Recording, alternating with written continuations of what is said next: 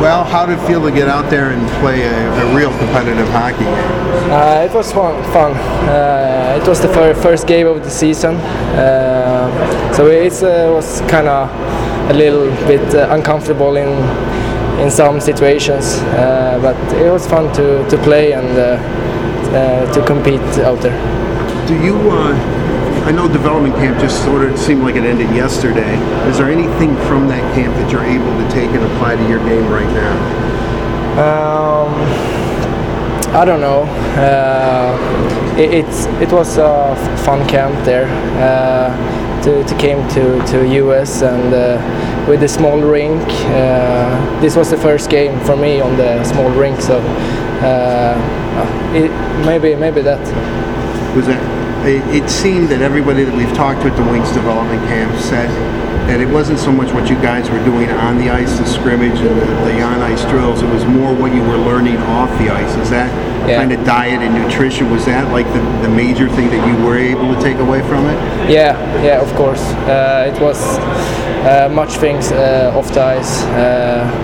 That was new for me, new guys, and see the new stuff and meet new friends from US and Canada. So it was great experience for me.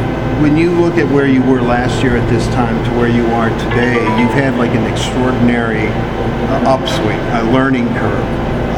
Do you sit back and look at just how your career has really ascended very, very quickly? Yeah, I mean, I want to work hard every day. Then I just take step by step, and I don't think so much about the future. I take the day as it coming. So I keep working hard, and then let's see how it's going. What adjustments are you going to have to make to the smaller ice surface in your game, do you think?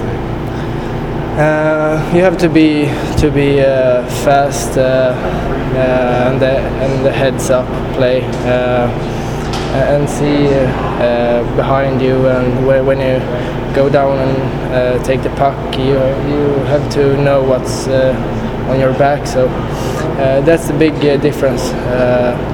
It's a little bit smaller. I don't know. It's a little bit faster game too. So is there more communication on ice between players than there is on a larger ice surface? Yeah. You're talking to one another more, and the goalie's probably saying things to you too. Yeah. Gustav, what makes Dahlin such a special player, Rasmus? He has beautiful hands. You see the skill on in the end of the third period. Things like that, it's unbelievable. Is he a nice kid to be with in the locker room too? Is he funny or is he serious? What is he like? I think he's a calm guy, but very nice guy. So I like him a lot. Thank you. Thank you.